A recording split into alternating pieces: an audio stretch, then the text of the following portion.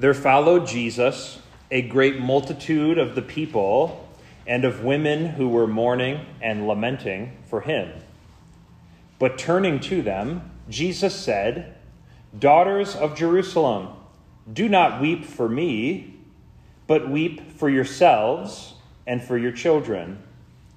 For behold, the days are coming when they will say, 'Blessed are the barren, and the wombs that never bore, and the breasts that never nursed.' Then they will begin to say to the mountains, 'Fall on us,' and to the hills, 'Cover us.' For if they do these things when the wood is green, what will happen when it's dry?" 2 others, who were criminals, were led away to be put to death with Jesus. And when they came to the place that's called the Skull, or Golgotha, there they crucified him, and the criminals, one on his right and one on his left. And Jesus said, "Father, forgive them, for they know not what they do." And they cast lots to divide his garments, and the people stood by watching. But the ruler scoffed at him, saying, "He saved others, let him save himself, if he is the Christ of God, his chosen one." The soldiers also mocked him, coming up and offering him sour wine, and saying, "If you are the king of the Jews, save yourself." There was also an inscription over him, "This is the King of the Jews." One of the criminals who were hanged railed at him, saying, "Are you not the Christ? Save yourself and us." But the other rebuked him, saying, "Do you not fear God, since you are under the same sentence of condemnation? And we indeed justly, for we are receiving the due reward of our deeds. But this man has done nothing wrong." And he said, "Jesus, remember me when you come into your kingdom." And Jesus said to him, "Truly, I say to you, today you will be with me in paradise." This is the gospel of our Lord.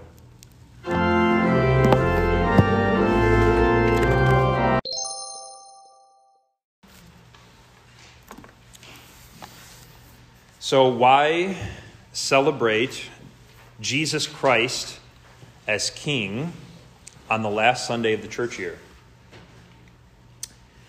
Well, in John's Gospel, we learn that in the beginning was the Word.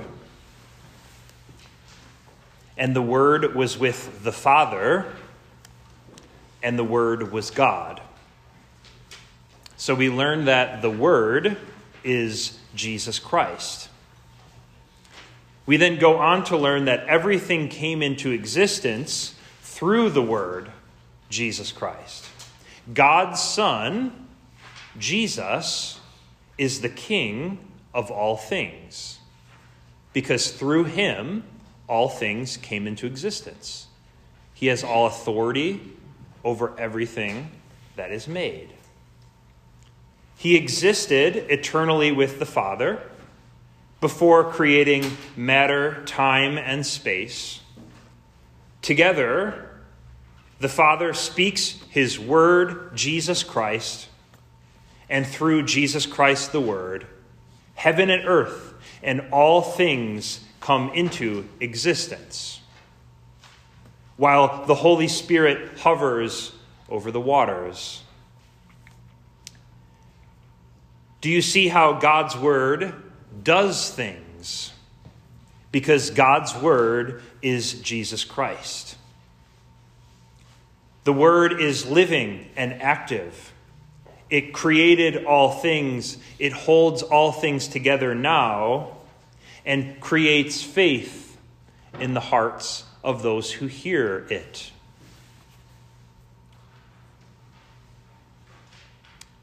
Jesus Christ, the Word, for those who have faith, restores the soul, reinvigorates kindling faith, and soothes and quiets grieving hearts and troubled hearts.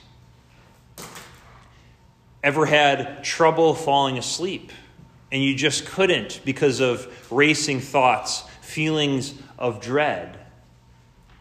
Ask Jesus to come into your heart. Ask Jesus to quiet your soul and give you peace at the last. Jesus Christ, the Word, speaks, your sins are forgiven.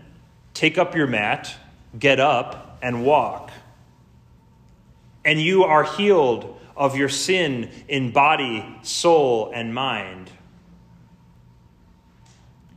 Jesus Christ, the Word, is above all things in authority, Paul says in Colossians today.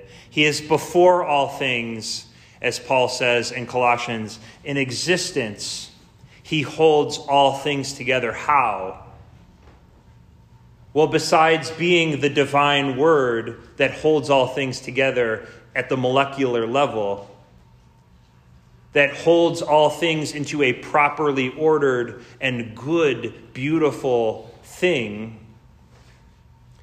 he makes peace between individuals through forgiveness, through causing people's consciences to be heavy and to say, I'm sorry, would you forgive me?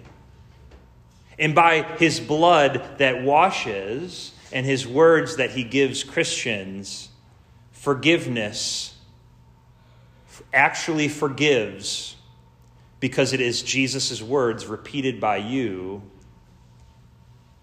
the hurts that you've caused or have been hurt to you.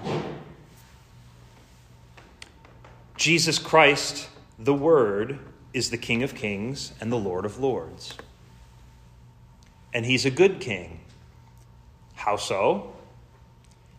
Well, I think it's hinted at it, and you can kind of observe what righteous masculinity is in our Luke reading today. All of the people that were cheering on for Jesus to be killed throughout his life, they were scoffing at him. So making little petty comments and laughing about Jesus. And he said, he saved other people, let him save himself. If he's the Christ, he'll save himself. And then the Roman guards, who had no idea what was going on, thought he was just another common criminal, said, oh, he's the King of the Jews. Okay, save yourself if you are him. Could Jesus have saved himself? Could Jesus have jumped off the cross and just, said it's clobbering time, right? And just gone crazy and berserk and brought his justice right then and there? Yes, he could have. Because he's the most powerful man in existence. He's God. But he didn't. So maybe a good man and a good king has the power and the authority to harm and destroy, but chooses to not. Instead, he pardons, he forgives. In fact, Jesus doesn't even complain. He forgives, he pardons, he's a good king. He shows just how much power he has by forgiving. In fact, one of the thieves on the cross railed at him, and what's weird is it's the same word for blasphemed. So he blasphemes Jesus, and he says, save yourself if you're really the Christ. And also, save me, he says. He puts God to the test in his final moments. The soldiers mock him, of course. They pretend to give him choice wine in a chalice, but it's full of spoiled disinfectant, which is just nasty to think about. And what does he do when he's mocked?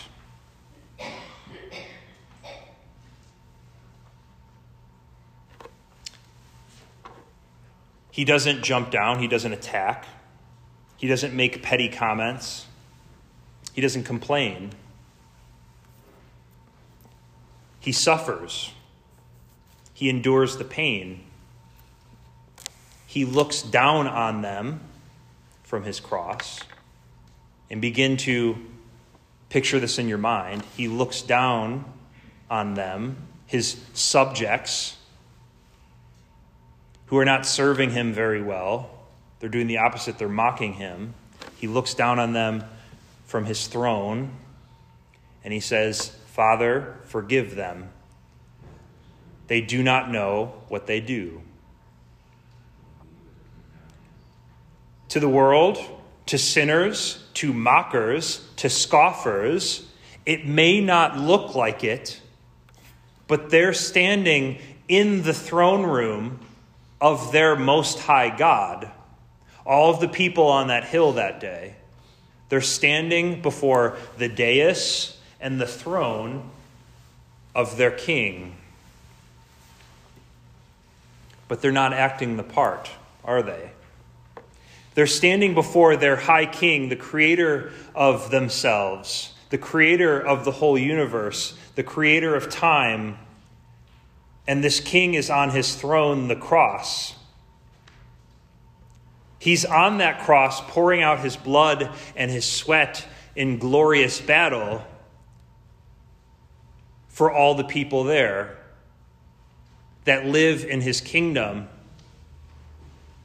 For you who live in Jesus' kingdom, and he would not see that you're spending your days in the kingdom of the devil because you're his. Remember the epistle reading today. Paul writes, "He's delivered us from the domain of darkness and transferred us to his kingdom. In him we have redemption, the forgiveness of sins." This king leads the armies into battle for you and saves you. He puts you on his horse and rides you back to his kingdom. And this good king dies in battle for you. He dies on his throne on the cross.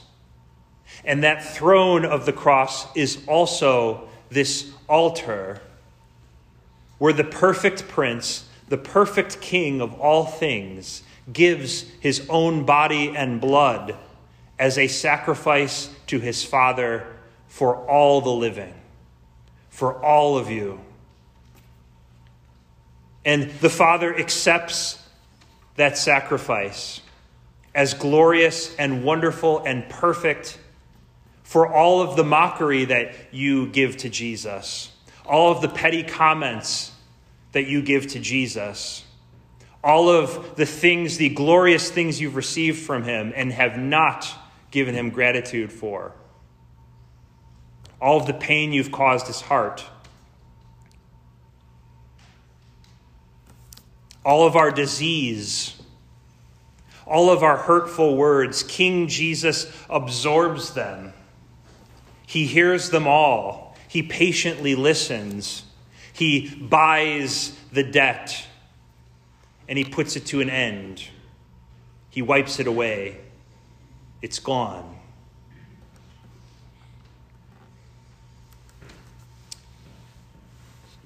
Lord enthroned in heavenly splendor, firstborn from the dead, you alone are strong defender, lifting up your people's head, Jesus, true and living bread. From our hymn today,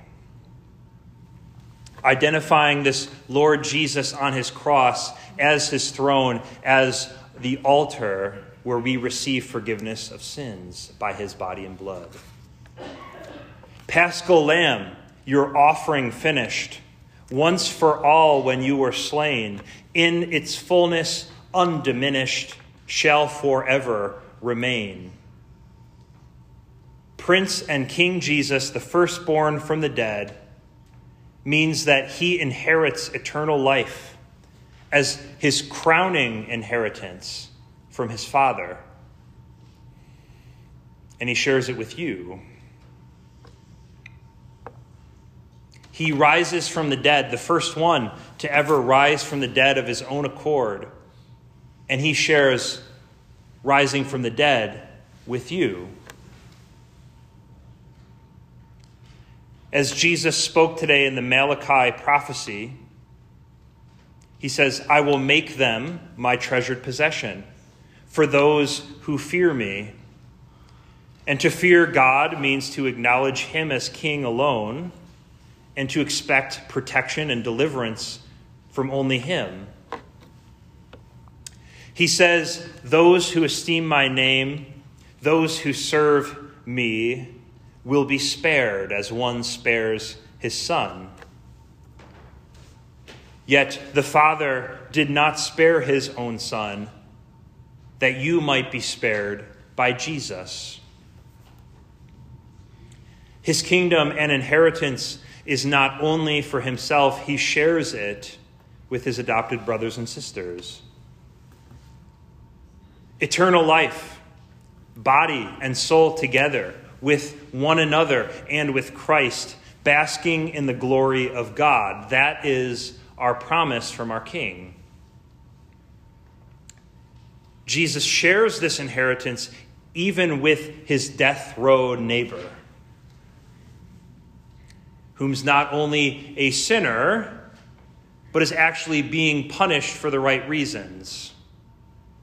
He's committed evil deeds deserving of death on a cross, and so here he is, alongside Jesus, a man not guilty of crimes worthy of death on a cross. And so this thief realizes by faith in the man next to him's words that this is not a normal man. This is God. I am in the presence of my God and King on his throne, and I am seated at his right hand. Right? One on his right, one on his left. One in the place of honor, one in the place of dishonor. The thief on the cross. But beware, I found quite the quote from 19th century pastor J.C. Ryle. He said, there was one thief on the cross who was saved, that none should despair. Yet only one, that none should presume that could be you. Your chance is now. You are in the presence of your Lord Jesus Christ on his throne, on his altar. This cross, he's bodily present here with you that you might beg his pardon. And so we pray, we ask of Jesus in a very simple way, with the thief on the cross, as we have opportunity in all times and all places, no matter where we are or what we are doing, we pray, we ask our King Jesus, Jesus, remember me when you come into your kingdom. Amen. Our merciful King does not delight in the death of sinners. No, he lifts up your bowed heads and he forgives you. Grace, mercy, and peace be with you from God our Father and our Lord and Savior, Jesus Christ. Amen.